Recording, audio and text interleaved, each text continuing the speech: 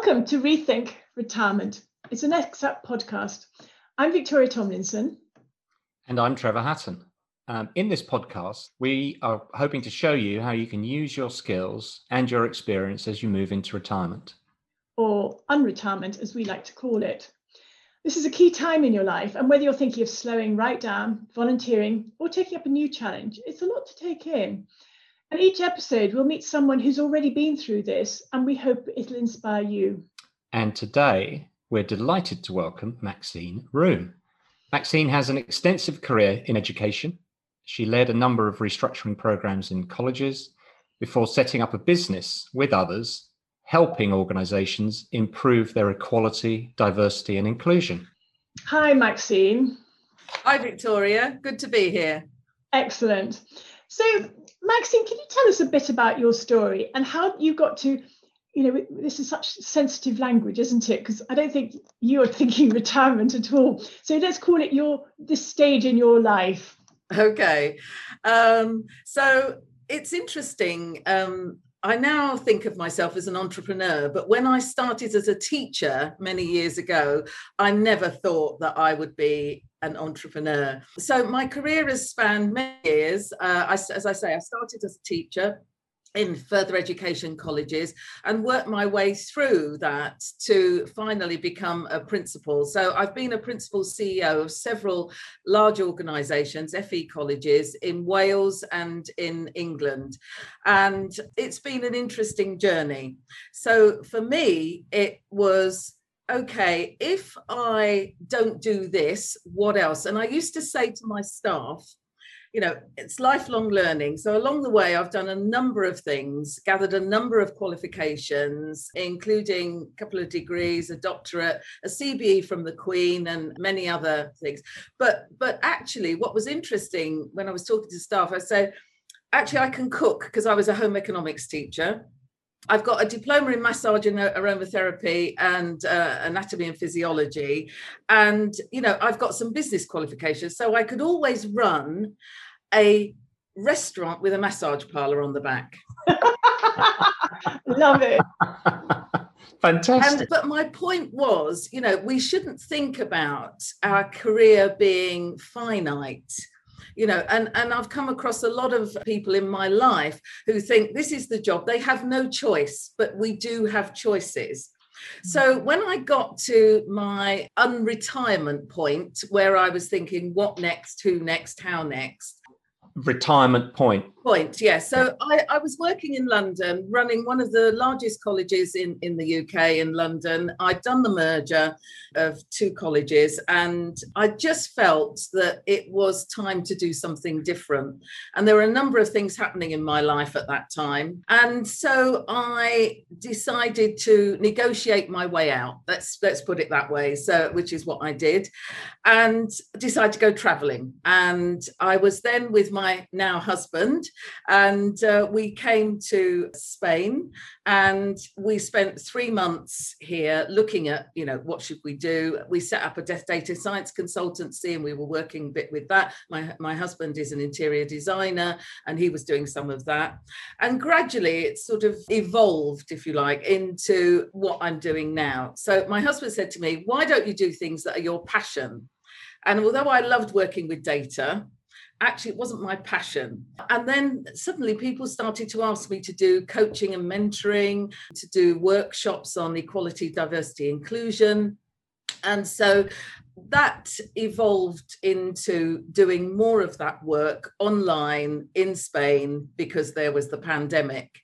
And it was a really interesting time for me. And some of that work is paid, and some of that work is pro bono. I've always done coaching and mentoring all through my career. And in fact, there are several colleagues now who are principals and CEOs themselves in colleges, and I keep in touch with them. But I also do some work with like-minded females, and I do some work for the Association of Colleges and the Education Training Foundation. And I think I've found my niche now, because all the skills that I had as a teacher, all the skills that I've had as a CEO principal, I'm now being able to use with my passion. So I work on strategic development with organisations like I work with the Greenwich and Docklands International Festival, work with Northern Ballet, Dancers Career Development, and in lots of FE colleges. And I work with my associates now through Medicare Associates Limited, and we're developing that work,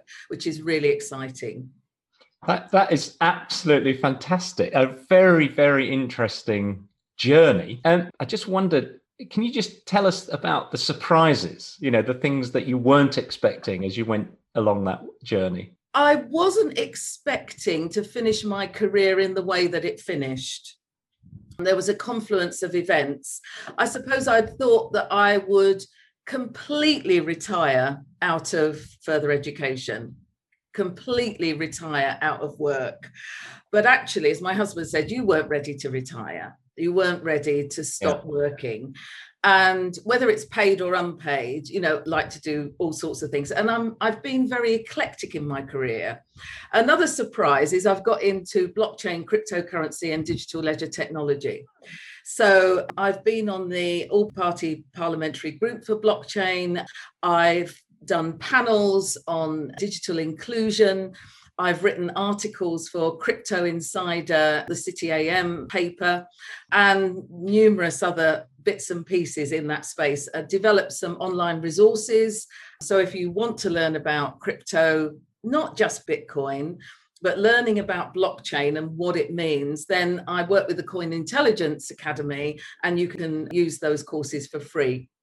And I work with a really interesting man. I think sign me up on that. I keep going on to things, Maxine, and I confess I'm nearly there each time. And then I think, no, I couldn't talk it through to somebody else, which is always a test whether you've actually understood it. Absolutely. Yes. So Maxine, you didn't really you sort of had a stop point. I mean, a lot of the people that we've worked with find that transition point of finishing full-time work quite hard to do, because it's suddenly a lot of things are taken away from you. Did you have any of those sort of emotions, or did you find actually you were sort of busy doing the next thing? You never experienced any, I'm going to say downtime, it's not probably the right word, but you know what I mean? There's almost a sort of grieving bereavement part. I'm not saying it's long. For some people, it might be longer. But I finished in the May. And one of my takeaways would be, give yourself time to reflect. Don't jump into the next thing unless it's absolutely fabulous and you can't not do it. But we went traveling for a while, and that gave me a bit of time for reflection. And also, as my husband says, I had to find a way not to be a CEO principal. So, for example, I didn't have any of my own IT equipment. So we bought an iPad, and it's like, okay, why doesn't it work? So my husband became my IT support. But gradually, I've got IT savvy. But it was really interesting because I used to not exactly click my fingers and my executive assistant would sort it out. One of the things I used to say as a CEO, what is it I should be doing and only I can do, and what should others? So me spending hours trying to figure out how to set up an iPad was not something that I would focus on as a CEO, because my last college was 50 million, about 16,000 students, 800 staff. So, and I was very good at time management because I did A-level home economics. And I always say that's a really good grounding. If you have to produce 10 dishes in 3 hours to a high standard, that's the subject you should study, because that's what it's like when you're CEO. So there is that time for reflection. And then what's your passion? What is it you really want to be doing? And the other thing is, my husband said to me that, I'd write emails and say, why aren't people responding? And he said, because you're not a CEO anymore. Yeah. And that little bit of loss of status is quite interesting, because you are used to getting responses just because of who you are. And, you have to be a bit more humble, I think, when you stop. The other thing that I did, so I set up the business. We came to Spain, But I was asked to do an interim turnaround for NACRO in Southampton. NACRO is it used to be the National Association for the Rehabilitation of Offenders, but actually they have 16 centres, education centres for young people across the country. And they took on Totton College as part of their merger because otherwise it would have had to close. And they were looking for an interim principal. And I got encouraged, let's say, to do that role. And I kept saying, look, I don't want a full-time role. I'm living in Spain. And I just happened to be in the country when the interviews were on. I went along and I said, look, I can do you a job, but it's perhaps not the job you're looking at. I only want to work 2 or 3 days a week, and that's maximum. And really, I want to be in Spain as much as possible. Anyway, to cut a long story short, I took it on. We moved to Southampton. My husband played a lot of tennis while I did the turnaround. I needed that validation, I suppose, because I left my last big job in a little bit of a hurry for various reasons, and it didn't feel like closure in terms of some of the things I wanted to do. So this top requires improvement for 10 years. They needed to get Ofsted good. Did it in 18 months, turned it around and left it in good shape, and it's still there today. And then I coached my deputy, and she's now the principal of Totton. So, and I needed that just to say, can I really do this? You know, I'd had 3 successful colleges in various ways. And it's like, can you do another one? But I was still doing my consultancy work as well. Maxine, I almost hesitate to ask this question. Go on. Because you've got so much on your plate. But what about the future? You know, looking forward, what does the future hold for you, do you feel? Well, I really want my associates to be successful in the work that they want to do. So I want to find some niche work for some of them and opportunities, but also we've been talking about partnering with organisations around equality, diversity, inclusion. There's a lot of stuff around at the moment in terms of training in unconscious bias and EDI, etc. And what we feel is often when organisations come to us, they just want us to tick the box. They just want us to do them a job, give us a strategy, give us a plan, let's get on with it, etc. What we really want to do is to partner and embed change, real change, that means that everybody in an organisation feels included and feels that they belong. And that's not denigrating any ethnicity, any of the protected characteristics, but it is about us seeing that in organisations, some of them are quite toxic, some of them are floundering, etc., around equality, diversity, inclusion. And if you get that right, the organisation will flourish. The research shows you get EDI right, your bottom line improves. And that's what, you know, a lot of shareholders, stakeholders want. So that's one thing. In addition to that, I think for me, I want to be doing work that is meaningful. So I'm part of the Black FE leadership group, Train the Trainers. We're doing a lot of work around anti-racism. And, you know, there's been a lot, and I've been writing for LinkedIn and various other things. And that's important to me. So personally, so something for my associates, something personally for me. And, you know, I want to be playing tennis 3 times a week. I want to be doing Pilates on the beach twice a week. I want my husband to coach me so I can play better tennis. I want to be able to enjoy Spain, learn Spanish, and for as long as I possibly can. And I want to be sharing my expertise, my experience. And I do that hopefully in a number of different ways in working with others. And, you know, I've had some really good success with coaches. One of them's just got a vice principal's job in Hull when he'd been struggling to get himself over the line, you know, just missing, etc. And, you know, I've been doing a little bit of coaching with Next Up, you know, and I'm happy to do that. So, and I want to do things that make me happy and give me a sense of fun and enjoyment, you know, and I don't want to feel that there's an end to it. My tennis colleagues always say, what, Maxine, what are you doing? You know, you're working. And I said, yeah, but I only do things that I like doing. I don't do things I don't want to do. Maxine, I think you have created I think some of it's possibly by chance, but the life that most people at this stage of life want to create, which is that really great mix of work and leisure, if you like, bringing those two together.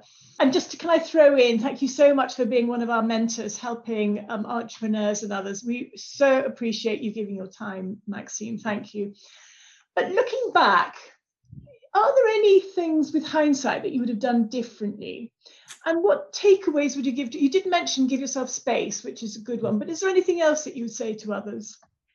In terms of doing something differently, I think I would have had a more phased leaving of the UK. And pandemic had really made us become resident here. My husband was ready to move to Spain. You know, he was absolutely, for me, I needed just a bit more of London. I'm a Londoner at heart, and I do miss London, and I miss Leeds as well. I mean, I've still got friends in Leeds. So I needed a little bit more transition, I think, which is interesting. It's, you know, it's not awful. It wasn't awful, etc. But I know I had cabin fever, and my husband was like, oh, I can see this isn't, you know, this is not good. So, you know, just that transition bit, just be sure about the next step. Don't let it overtake. And another thing I used to say to staff is take control. If you've got, you know, I've done a number of restructures, and I've had to stand up in front of hundreds of staff and say, you know, this is how it's going to be. There will be some redundancies. We are going to consult, etc. But you have choices. And I think that one of my takeaways is don't ever think you haven't got choice. The choice might be hard. It might not be a road that's easy to travel. But if you want to get there, and if you can see a better something, then you have the choice to do that. And, you know, people say, oh, we can't do, you know, we've got a mortgage, we got this, we got that. There are ways and means, you know, other people navigate and negotiate through. And it may take you more time. And I think that's the other thing about time. You know, give yourself that time. If that is the goal and it's going to take you 2 or 3 years, not 2 or 3 months, then that's what it's going to take. And I would say this, wouldn't I? But I come across so many people who need coaching and mentoring. So many people. I do it sort of, I suppose, because it's me. But I say to them, actually, you know, we could sit down and really work this through, because people make these offhand, oh, I'd love to move to Spain. This is what I get. Oh, you're living the dream, Maxine. You can live the dream. If that is your dream, make it happen. Yeah. You know, there's lots of ways. There's people here who come and house sit in Spain, you know, for the summer. They pet sit. They, you know, they work in the olive groves, or they work in the fruit farms, or whatever. They can't get enough people actually to pick the mangoes. And I'm not saying it's easy work. For a couple of months, try it and see. And the other thing I would say is, if you want a sabbatical or you want time out, ask for it. See what they're prepared to offer. And I say, have you looked at the policies of your organization? You know, if you work in the corporate or the public world, often there are things that will support you to do something differently before you transit out. You know, if you want to reduce your working week, and this is one of the things I've been coaching somebody on. She's working 4 days a week. She wants to go down to 3 days a week. So she's got 2 days a week to do some other work. And I said, you negotiate that. It might not happen immediately. Give them the solution. You know, if you could see that person A or person B can take up some of that slack, and they're going to save a day's salary, then give them the solution. But people don't ask for what they want. It's like, you know, the Britishness, oh no, couldn't possibly ask for a pay rise, or, you know, a day off or whatever. And then people are frustrated and then certainly in teaching, I saw this, you know, I used to say, do you want to work full time, or do you want to negotiate with me around doing it differently? Those are my takeaways. Maxine, thank you so much for that. In the work we do, we get to meet the most amazing people and, you know, hear these inspiring stories. And yours is just wonderful. The way you've reinvented yourself and then continue to reinvent yourself, but also spotting new things, you know, new things that are in demand, and sort of jumping into them. Yeah. And so So it's great. Thank you so much. And we absolutely wish you the very best with your unretirement. Thank you. Feel the fear and do it anyway, I think is my strap line. Love That's it. great. Oh, Trevor. So Maxine covered so many things that we see and try and help others to understand. The things that really hit me were, she said it's a kind of bereavement when you leave that full-time work. And clearly it wasn't a long process for Maxine, but I think people underestimate the impact. And the bit I laughed at, the bit about not being the CEO, I hear that actually from quite a few wives when their husbands retire, because suddenly they're trying to be CEO in their home. And that bit about the achievement she wanted to finish her career. And I suspect that happens quite a bit, that you need to sort of finish your career on a high. But also this bit about she's really got that balanced life. I know when we do these panel sessions, lots of people say, God, you're doing so much. It sounds like you've got a full-time life.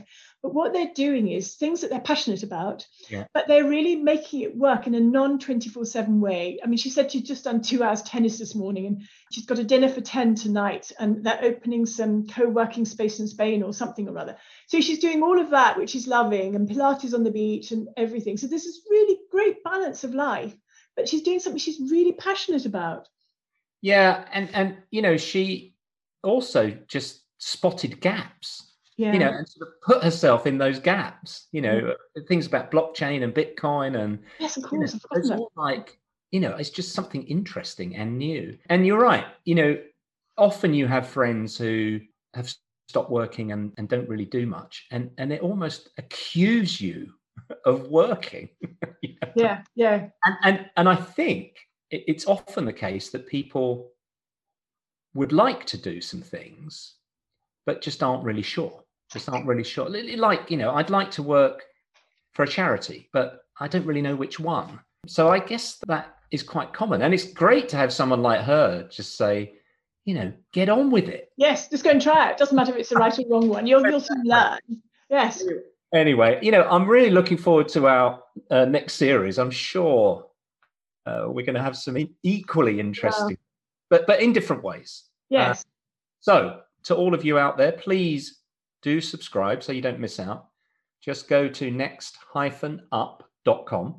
Don't forget the hyphen. And you'll find all sorts of other information and tips and stories to help you find inspiration at this stage in your life. We look forward to you joining us at the next one. And do also look at our website, next-up.com. And you will find there's so many other stories, people, not like Maxine, you couldn't be, but with other stories, with ideas of what you do next and how you get there, and people that you can meet. We look forward to seeing you at the next podcast, or hearing you at the next podcast.